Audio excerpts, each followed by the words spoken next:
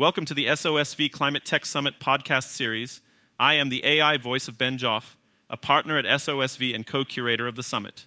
In this episode, 3 scientists working at notable venture funds: Clee Colster, partner and head of science at Lowercarbon, Ken Caldera, senior scientist at Breakthrough Energy, and Susan Schofer, partner and chief science officer at SOSV's HAX program, discuss the importance of having PhD scientists on venture capital teams and how they play a role in translating technical research into marketable solutions.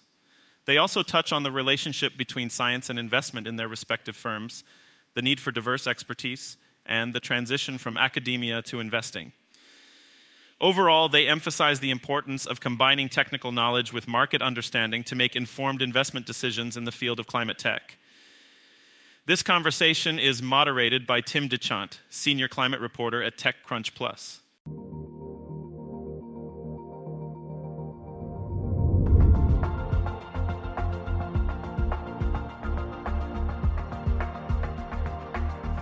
All right, thanks for joining us, everyone. Over the last several years, as climate investing has become more sophisticated, venture capital firms have been adding PhD scientists to their teams. In this session, we'll be diving into the trend and how it works at different firms.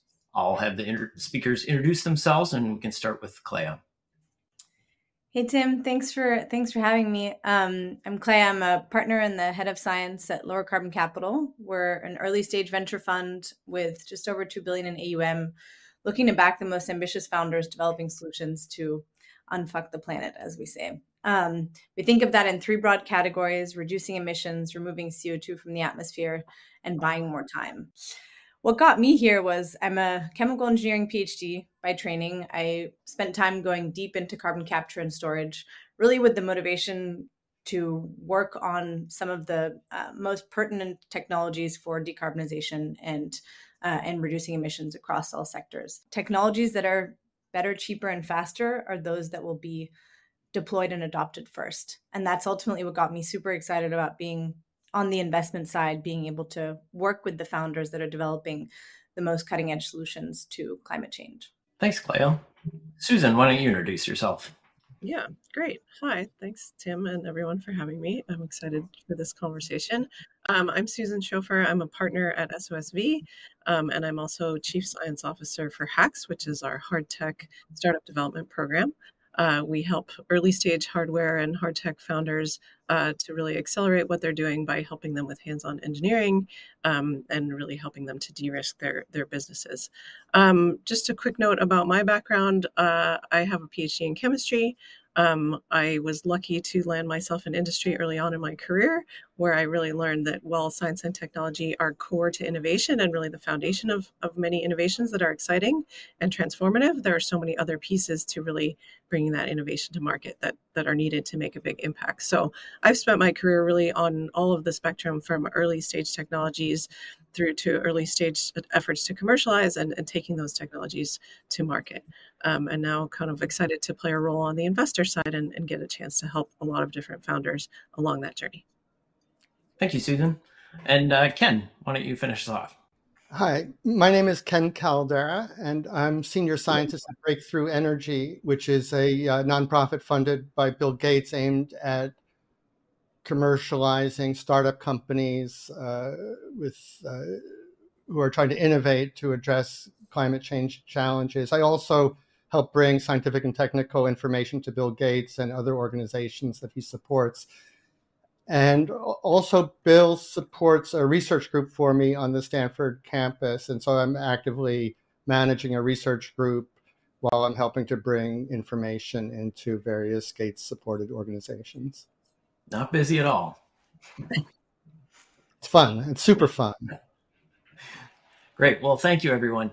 So I wanted to start off by asking kind of a very broad question.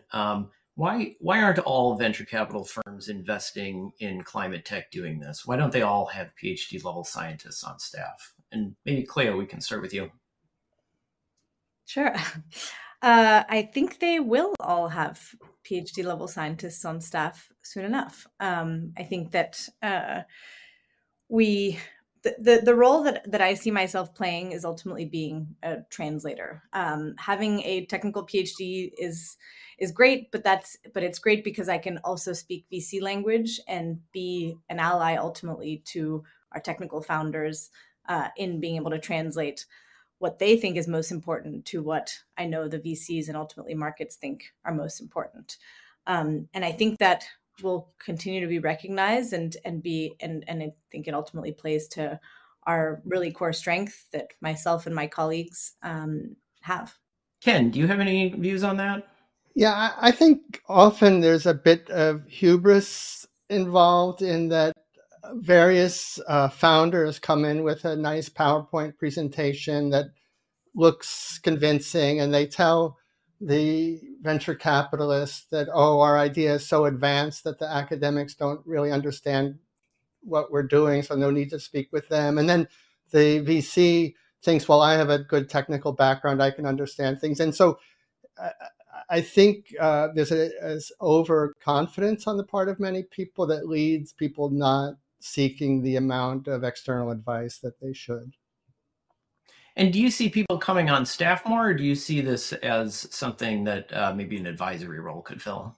Yeah, first of all, I'm playing an advisory role, but I find that, there's a number of questions where I have sufficient expertise to address that question myself. But I think more important is that I've developed a pretty broad network among scientists in a wide range of disciplines. And so if there's a question about batteries or hydrogen storage or the future of solar photovoltaics or something, I'm not going to have expertise in all those fields, but there's a friend of a friend of a friend who is an expert in that or who knows who the expert is. And so I see a big fraction of my role is finding the expert with deep domain expertise and then translating what they say into language that people who are less expert can understand.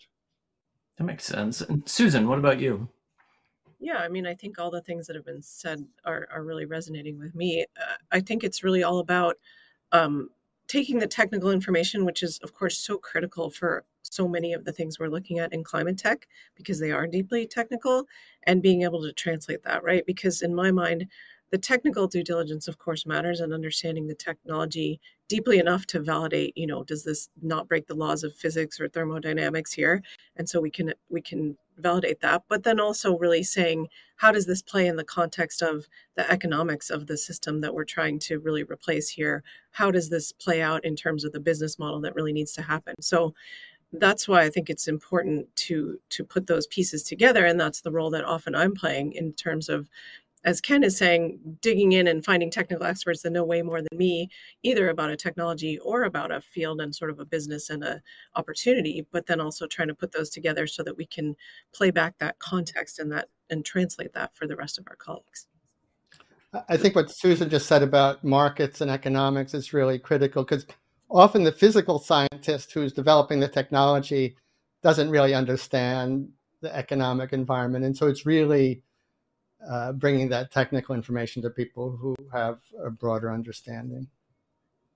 Yeah, I think that brings up a question I had, which is, what is the relationship like at your firms between the science first folks and the investment first folks? And specifically, like, what happens if there's a disagreement? Susan, you brought up the fact that you have to think about the science and the markets. And, is that sometimes in the same person? If it's in different people, how is that sorted out?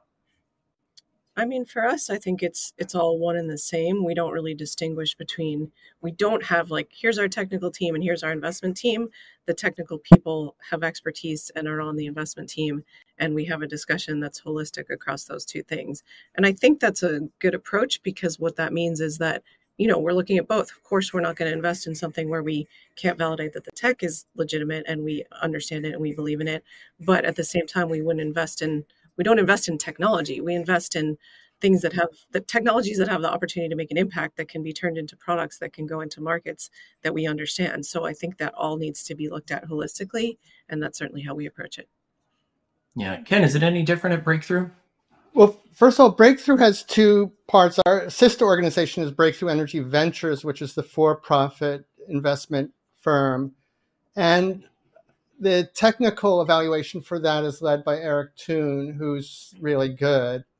And I don't think we've ever really disagreed. I mean, one thing about science is that if you can establish the facts and the data, intelligent, well-informed people can agree.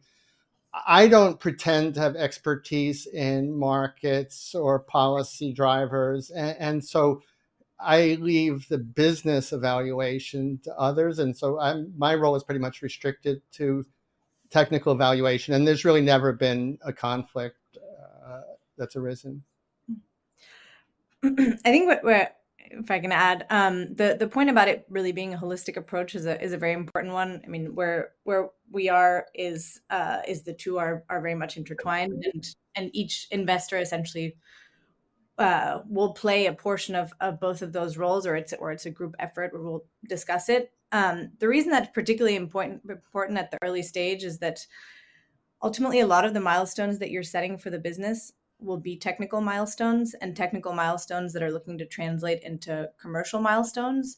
Another part of that is how do you assess that a certain amount of funding is enough or too much, and what kind of resources, talent-wise or expertise-wise, do you need? Now, I'm not presupposing that any of us knows all of that, but we do have a different kind of intuition about that, because we will have seen both sides at this point, and can speak a certain extent of both languages. And that also means that we can, I think the role that a VC plays is ultimately selling our founders to the world and selling what climate tech is to the world. I think that's probably the most important role that I will play in my lifetime, to ensure that the world understands why and where the money should be going towards some of the most important technical challenges and endeavors,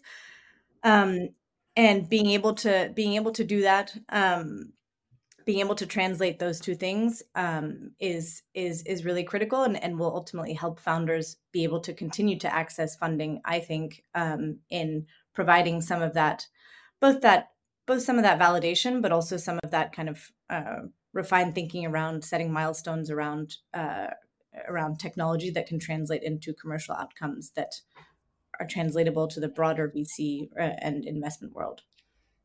It's also important for us to have humility, because Breakthrough has invested in some things that I'm a little bit skeptical of, but this is a game of playing a bunch of long bets, and I would hate for something to have been really good and I was the one who squashed it. And so so there's I think Susan said about this before, does it pass basic tests of thermodynamics, and does it do energy balance? And at that point there could be differences about what the prospects for a technology area is, and I could raise my skepticism, but I'm not going to try to battle against other things that make prima facie sense, even if I'm skeptical. Yeah, and I think we all bring a pretty healthy amount of, or we should bring a very healthy amount of skepticism, and I think we can by accessing other experts as well.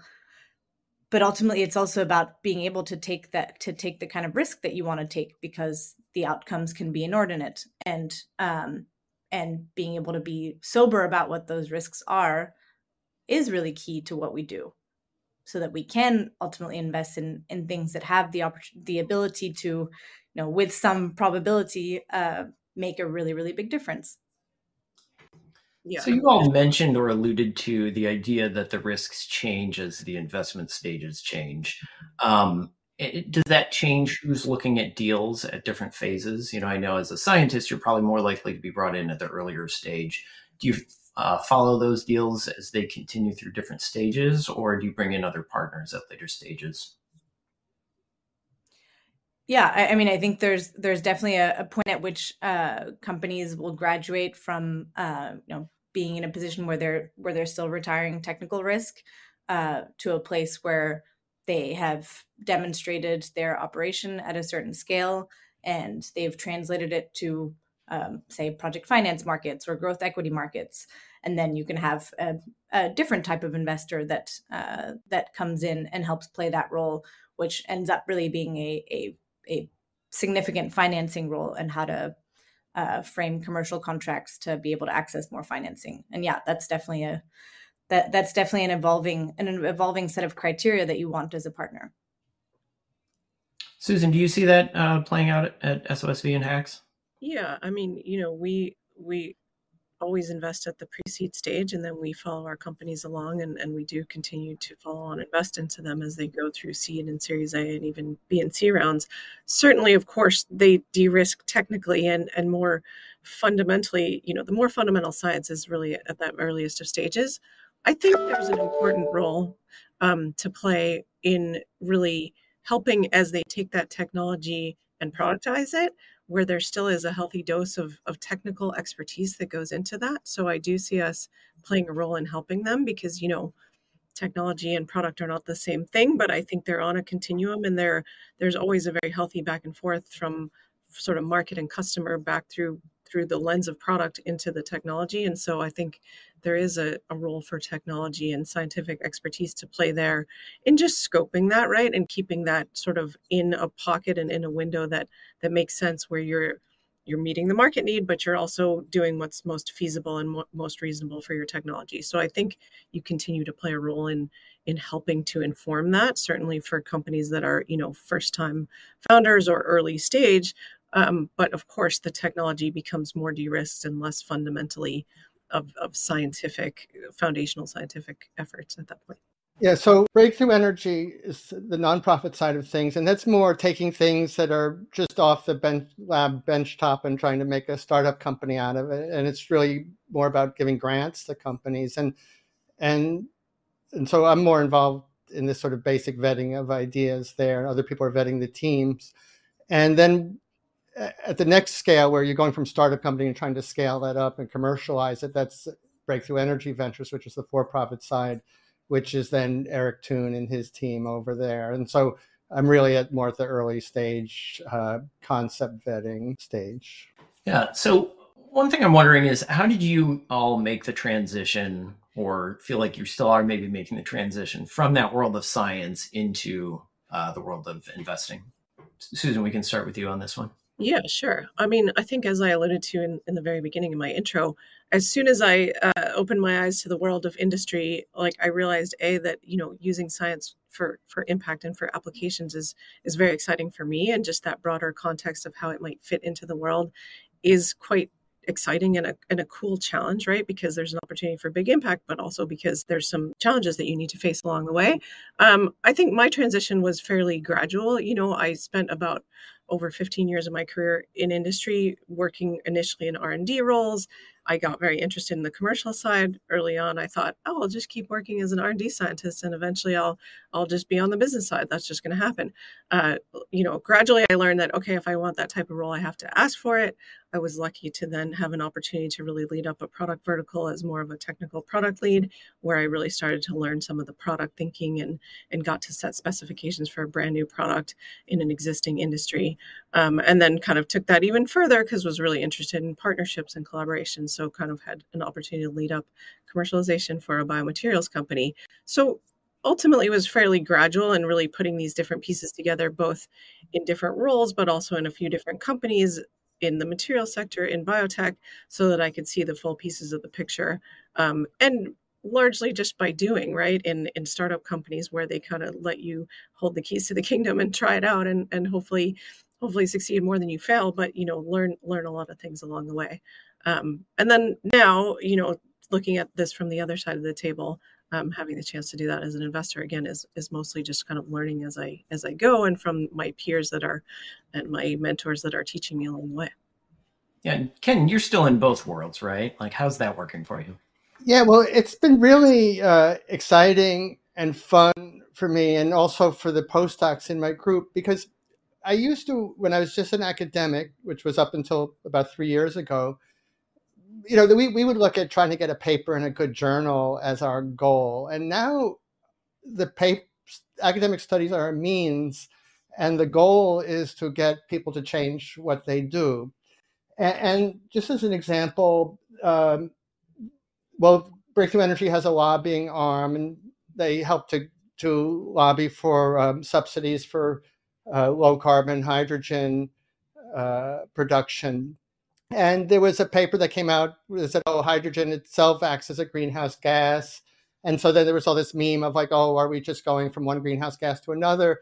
And so the policy team asked, can we do a study that would put the greenhouse effect of hydrogen in context of, what would happen if you burned fossil fuels? And so we did a peer-reviewed study on that and got it published. But really the goal was for them to have some images that they could take to Senate staffers and show the staffers what the context is.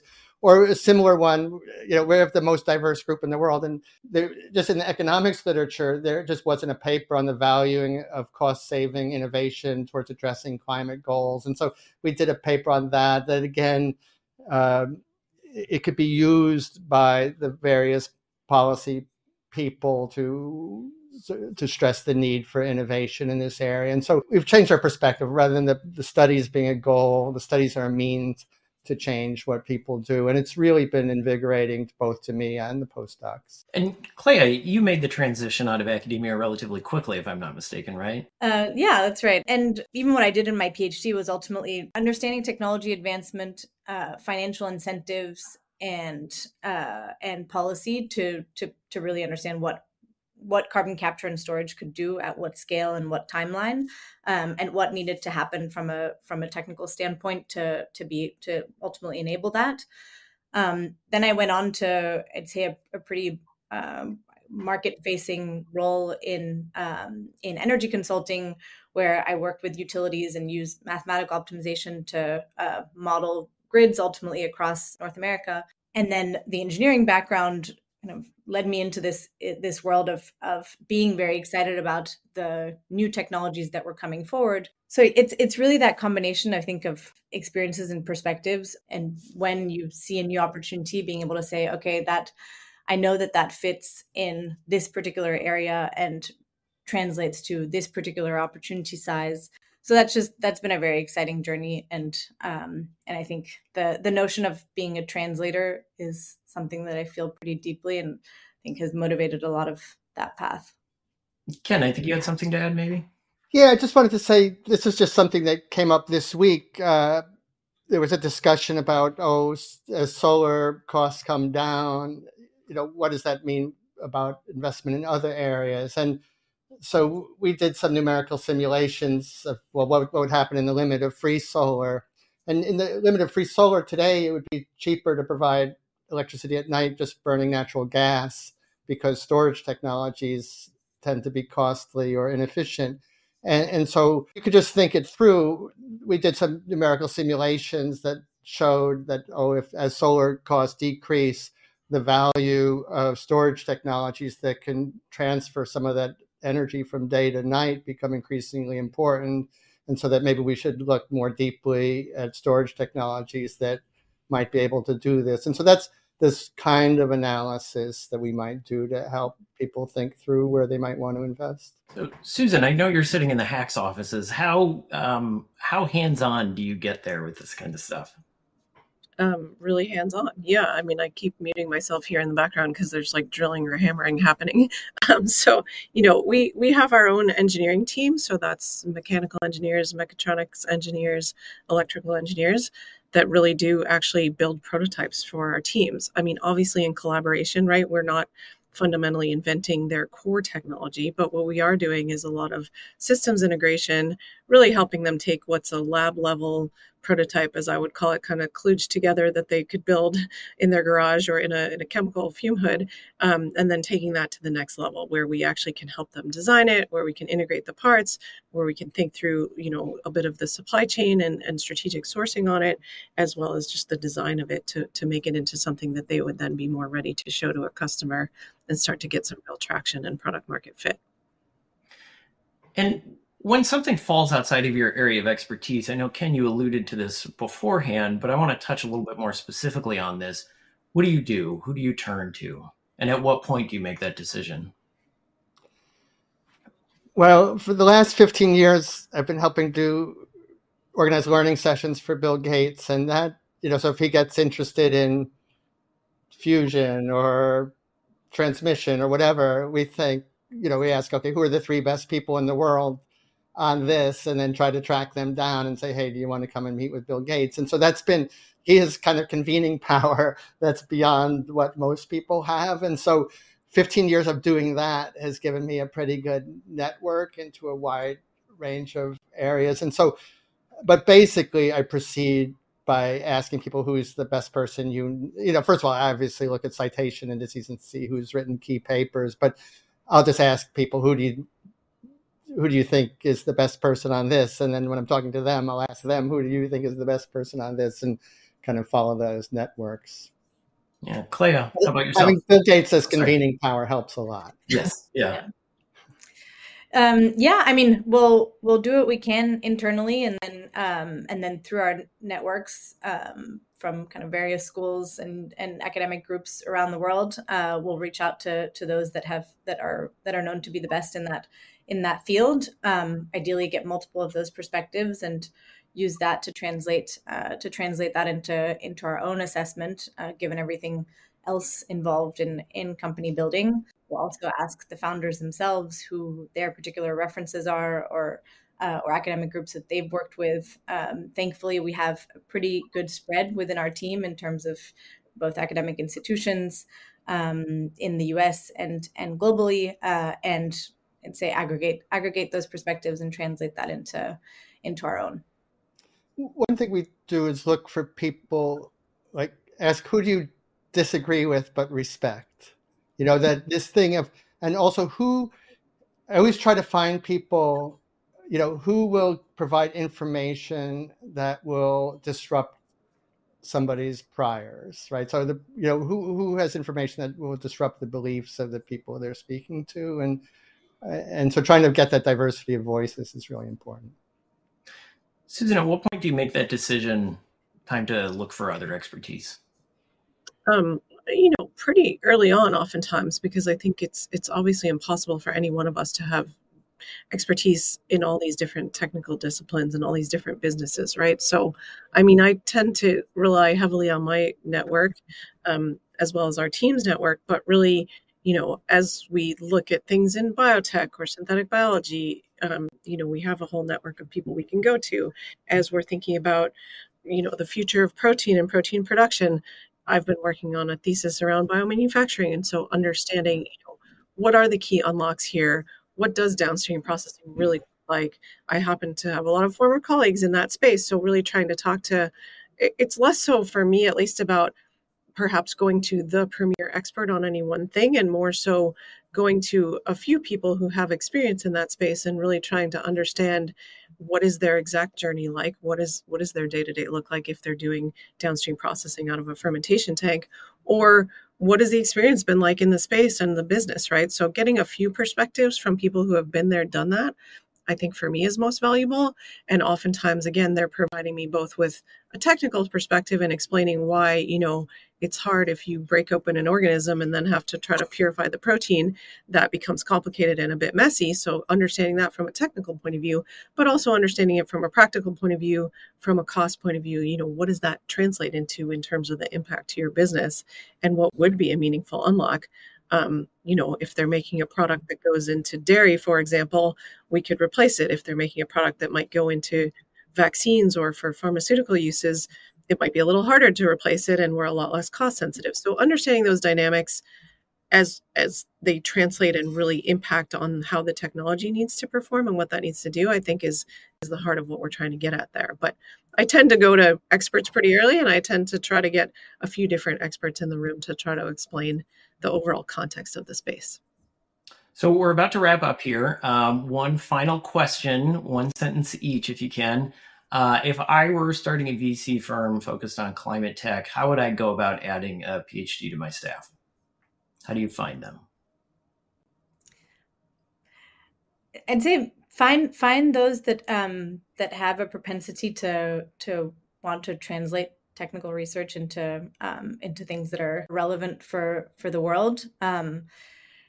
one of my colleagues, Dr. Christina Chang, after doing her PhD in physical chemistry, went to ARPA-E, the moonshot organization of the DOE. I think that has been the path for quite a few PhDs that we've seen in BC, because they've gotten that perspective of how does something get funded, and what are some of its market challenges, which is very well suited to ultimately joining a VC firm. Yeah. Ken? One of the smartest and most creative people I know is Oliver Morton, who's a journalist who writes for The Economist. And I think really the person doesn't necessarily have to have a PhD. They have to be science literate and good at talking to people and asking questions. And so, I think it could be a PhD, it could be an all but PhD, it could be a science journalist, but you need somebody who's good at networking and who understands science broadly, and then who can translate the detailed expert descriptions in terms that the investors can understand. Yeah. And Susan, do you want to wrap us up? Yeah, sure. I mean, I think importantly, someone who has experience taking technology and applying it, right? Because again, like, it's not just about the technology piece, it's about the applying it. So I think someone who's had a bit of that journey and has that perspective is important. And then second of all, to what Ken's saying, someone who's not shy and kind of in that, I think in academia, we tend to have the mindset like, I need to know everything. It's important that I know the answers, and I need to find this from first principles and discover it myself. This is like someone who's willing to go out and ask experts and talk to people and triangulate on an answer with an informed opinion that comes from beyond their own expertise. Excellent. Well, I think that's it for us. Clea, Susan, Ken, thank you for joining me.